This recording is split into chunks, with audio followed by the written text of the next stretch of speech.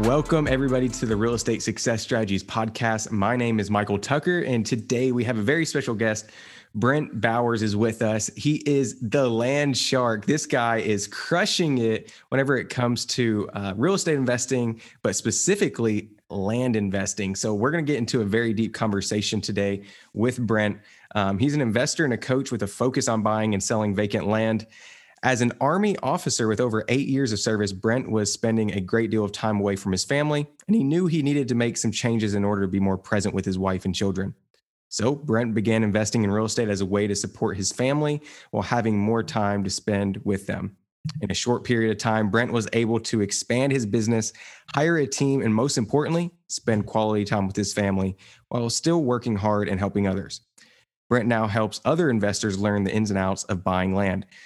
Brent, welcome to the show, man. How's it going? Really good. Thanks for having me, Michael, so much. I'm really excited about this, and I'm so happy you reached out. I couldn't enjoy this part of my day more than, I love jumping on podcasts and talking with you guys, and you're an amazing podcast host. So what better could I be doing right now? Well, man, I love having guests like you. And just to give everybody a little perspective, I said, I have to bring this guy on. I've been following Brent for about a year now, and I've seen his progress and all the projects he's doing. And I was like, nobody is teaching land investing like Brent is. Nobody, I haven't seen one person that is as passionate about it and as knowledgeable, I feel like, in land investing as this dude right here. So I said, I got to bring him on. So I reached out to him. He said, yeah, let's do it.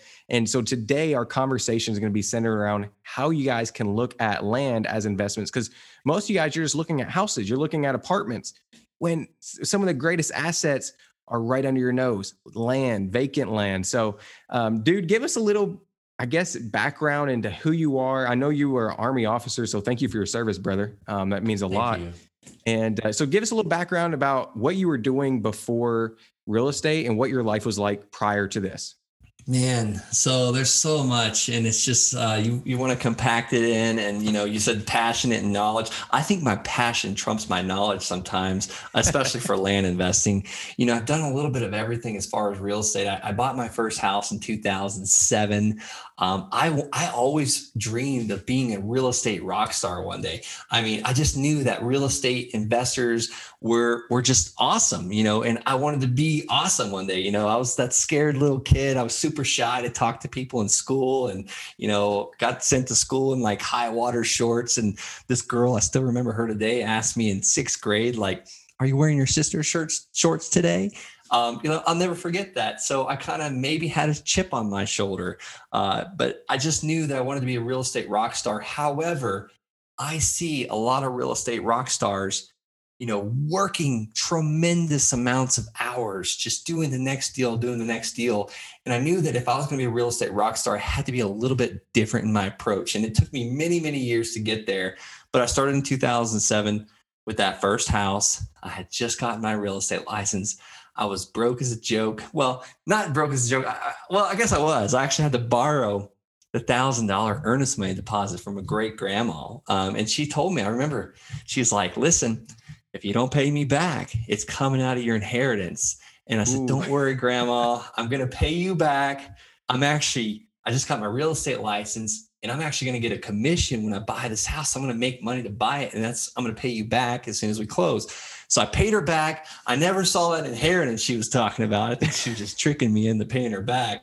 But no, she did me a solid. I rented that house out, learned the hard way with tenants. You got to screen them, and screen them even more. And then, that was kind of my start to the journey.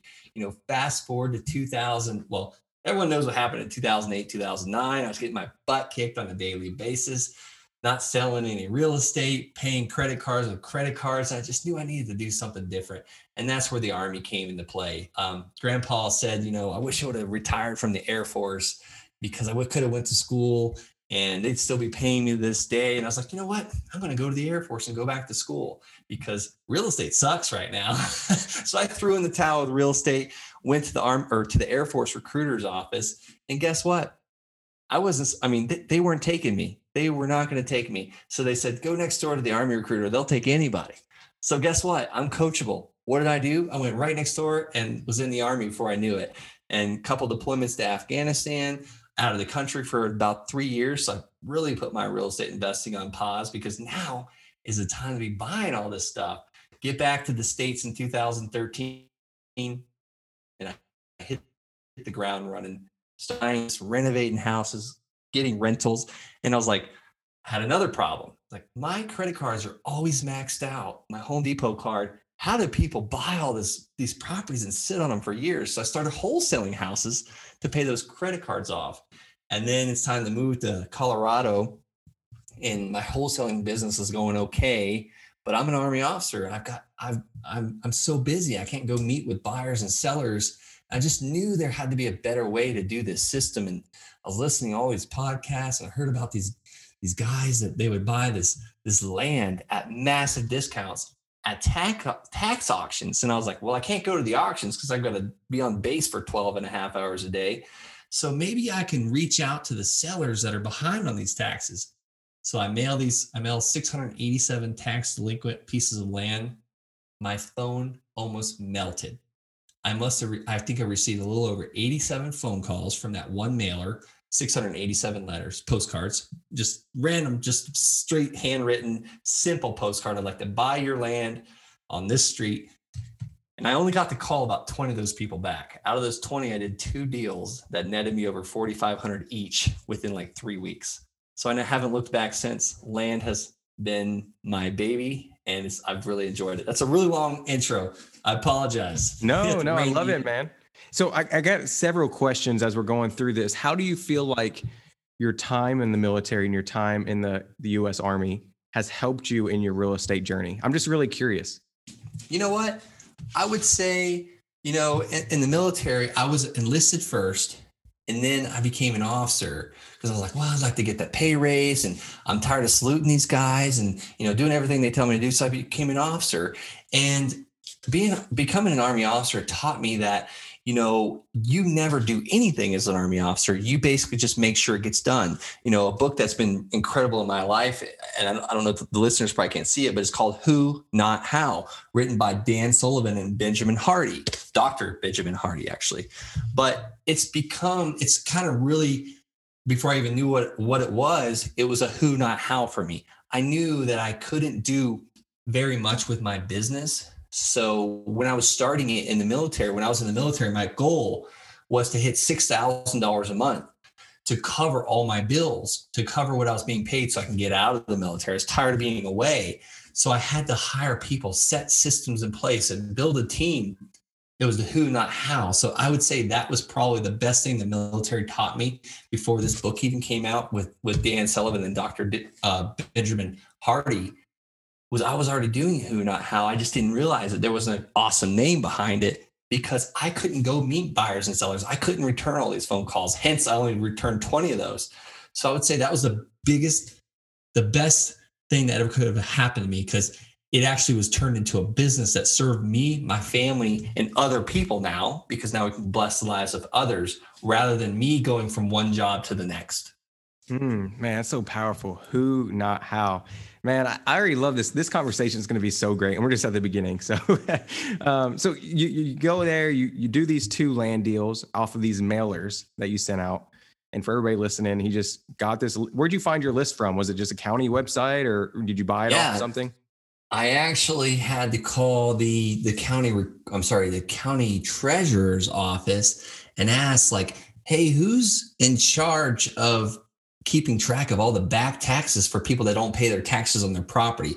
So I ended up getting in touch with the right person at the county treasurer's office. They sent me this literally scanned in PDF version I could barely read of all these schedules numbers. Schedule numbers is what they were called, which is basically the assessor's parcel number, APNs. I had no clue what to do with it. So I just started thumbing around on the internet, figured out like I could plug this number into the assessor site, the county assessor site, and it gives me the owner, the mailing address, the property address. Then I hired a VA, a virtual assistant, for $3 an hour in India. She's still with me today. She's actually working on her PhD. This was in 2015, into 2015 or 16-ish, that she's still with me today. Long story short, she charged me like $3 an hour. to put all this stuff into a spreadsheet for me. Man, that's powerful. Who, not how again.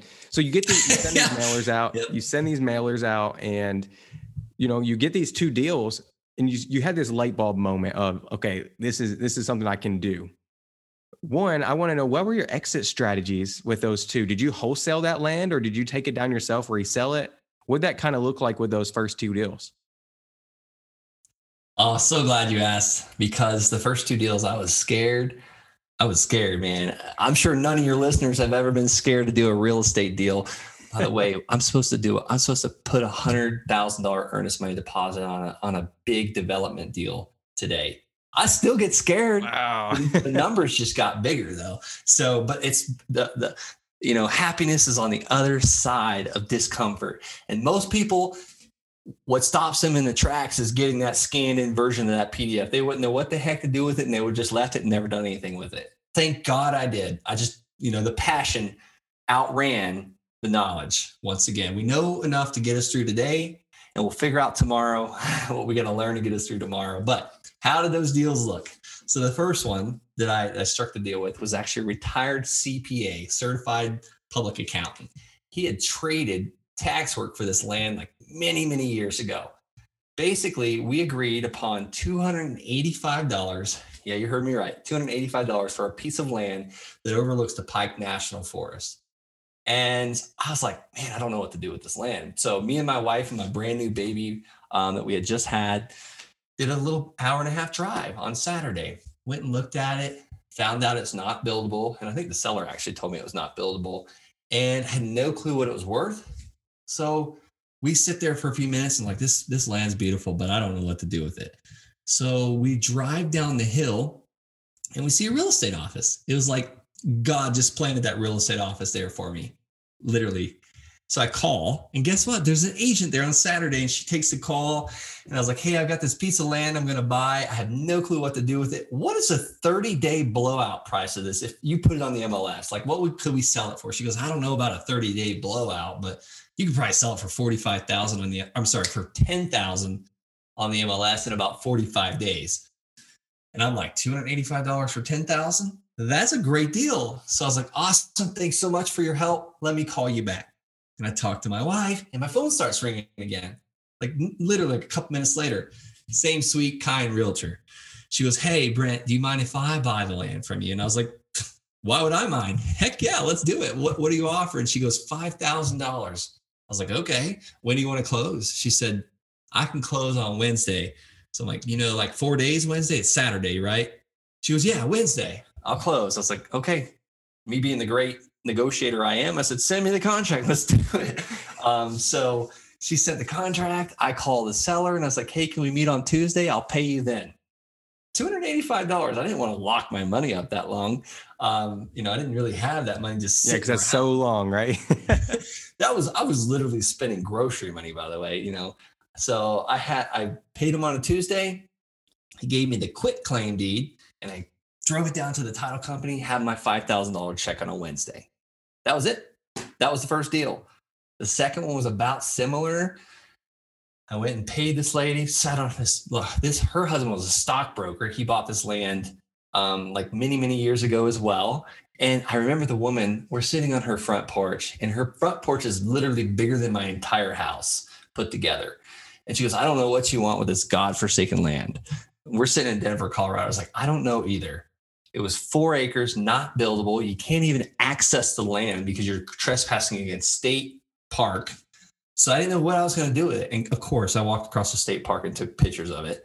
Long story short, I put it on Craigslist that night and had a buyer the next day that paid me $500 down. And he was going to pay me a total of $5,000. And the payment's going to be $400 a month. And I only paid $500 for the land. So I had my money back the next day. And then I was immediately profitable. And this guy gave me cash every month, which I no longer do cash. I have that money come straight into my bank account now, because you got to think about it. Like, we're passive income. We want time freedom. I want to be a real estate rock star, but not have to work so much. So that's kind of what we set up. I just do those, rinse and repeat all the time. We built a buying machine and a selling machine. And now my team does the whole entire process. Man, I love it. So powerful. And if you guys are listening to this or watching on YouTube later on, just make sure you're taking notes because this is so powerful. You guys can tap into land and you didn't even know it. And I was talking to one of my friends the other day and I was like, hey man, like, why does everybody want to get in apartments when they can make the same passive income with land? Like, why don't they venture out?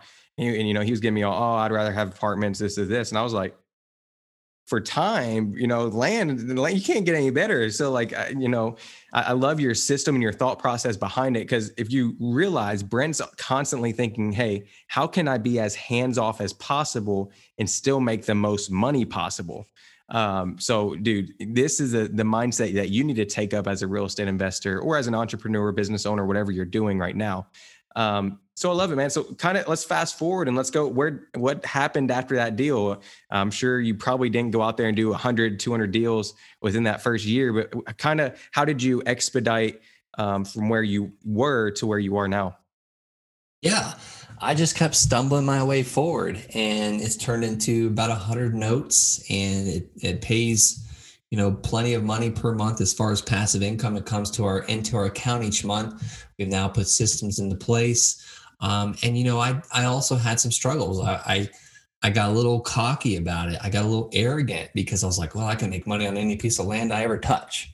And I just started buying this land. I was paying like 10% of the market value per the county, and I didn't really have the best system. So I kind of had to fail forward. And, I accidentally bought like a crater in the ground, and another one was a treasurer's deed. Another one had a $157,000 IRS tax lien on it. So I started finding these little things and making mistakes like, check out Google Earth. Make sure you're not buying a junkyard like I bought. Now, I am proud to say, haven't lost money on one of those deals. We've sold them all and they've all been profitable. One was a profit of $1, that crater in the ground, that $157,000 IRS tax lien, that one, thank God I never recorded that deed because I had sold that one. I was going to do it. I had sold before I even purchased it. I only had like $358 into it. It was the last available lot in that trailer park. It was a trailer park in Fountain, Colorado. And basically it went to closing and I had sold it for 16 grand. So I'm trading $300, $385 total for 16 grand. And they're like, well, there's a $157,000 IRS tax lien on it. And I was like, whoa, don't record it in my name. And I was just like so crushed, man. But a year went by and I started hiring coaches and I was talking to everyone and paying people for mentorship with land. And one of my coaches was like, his name is Scott Todd, by the way. I'll give him credit. Such a blessing to my life, this guy. And he said, those things kind of sometimes fall off. So I went to another title company and asked him, hey, can you get this in my name? And by the way, there's a $157,000 IRS tax lien on it. Can we get rid of that too? So lo and behold, they worked through it and fixed all of it. I got this piece of land in my name. I now have like $1,385 into it because I paid the title company to fix everything. Oh, and there was some liens. I actually had to pay like a couple thousand in liens. So I had like maybe 3,000 into it. Well, this time I sold it for 35,000 a year later. So it was such a blessing. A year later, and they put 5 grand down. I only had 3,500 into it. So I'm profitable immediately. And to this day, these people are still paying me $547 a month for this piece of land. And what's so cool is we are not, at the end of the day, land is just the commodity. We don't care what type of real estate it is. And honestly, I don't even care about real estate. It's just about setting a business up that serves my family and me and eventually gives us enough money to help others. But we ended up wholesaling the mobile home next door, the exact lot next door for $35K net profit for that assignment fee. So it's just, I'll do houses too. So man, I love it though. Dream. Yeah. So you keep talking about your team. What's your team look like? Because I mean, obviously, I guess before we go into your team, we need to probably talk about the systems behind the team. But let's just jump right on into that. Like, what's your team look like so that you can go out there and travel if you want to spend more time with your family? What's that look like on your side? Yeah. And that's awesome you asked that because my team, we share goals, and at the end of the day, that if you focus on your team's goals, your dreams are gonna come true too. So we have a benchmark. When we hit that per month passive, now that's land payments coming in. When we hit that per month, we're probably gonna close the company down for a month, and just everyone's gonna go on vacation, because at the end of the day, we're gonna be paid for the next 5-7 years on our land deals. So why do we keep working? Like, when's enough type thing. But what does my team look like? My first hire was Jen. She's an acquisition manager. She's my acquisition manager, my right hand woman with my team, my company. She was a first hire, and this was back in 2016, because I couldn't go see buyers and sellers. I couldn't talk on the phone all day. So Jen came in and started helping me with this. And then, we've had some virtual assistants along the way, and a couple of them have stayed with us. So we have 2 amazing virtual assistants in the Philippines, Ian and Migs, and they help with all of our website and technology and running our CRM. And Ian, she posts all the land on all of our websites, and she does all the due diligence and tells you how far away it is from, Colorado Springs, or where the stores are at, or what all these things that buyers want to know. And then we have our office manager. We call her our office manager. She really is more our relationship specialist. She talks to all of our sellers. She was actually the one that was calling people when they get behind on their notes, but we've now hired another person for that. But we didn't start there. I started with one person. I started with me, and then it just kept growing and growing and growing. Now we're trying to figure out how to replace Jen, because she's working on development projects now. She's doing $30 million deals rather than, the $30,000 ones. So it's just been such an evolution. And it took a while to get there, but we're always growing. Man, that's kind of what my team looks like right now. No, I love it. It's cool because it's cool to hear this from you yourself, because it's like your passion comes out even more when you're talking about your team. Like, you could tell they're a big factor behind what you're doing. Oh, I couldn't do it without them. I'm obviously not the smartest guy on the team. I'm not a genius maker. I just find geniuses. Oh, there you guys need to be taking notes on that. Say it again. Say that one more time. I took that from Chris Arnold. He runs REI Radio. I'm a wholesaling coach. I'm their land coach. Chris Arnold was as their radio coach, but I heard him say this one day. So I was like, that's mine now. I don't create geniuses. I find geniuses. Powerful, man. I love it, dude. So let's talk a little bit about this. Let's go through and give our audience a little glance over what happens, or how you find these deals. What happens, if they're potential deals process, because there's some people that are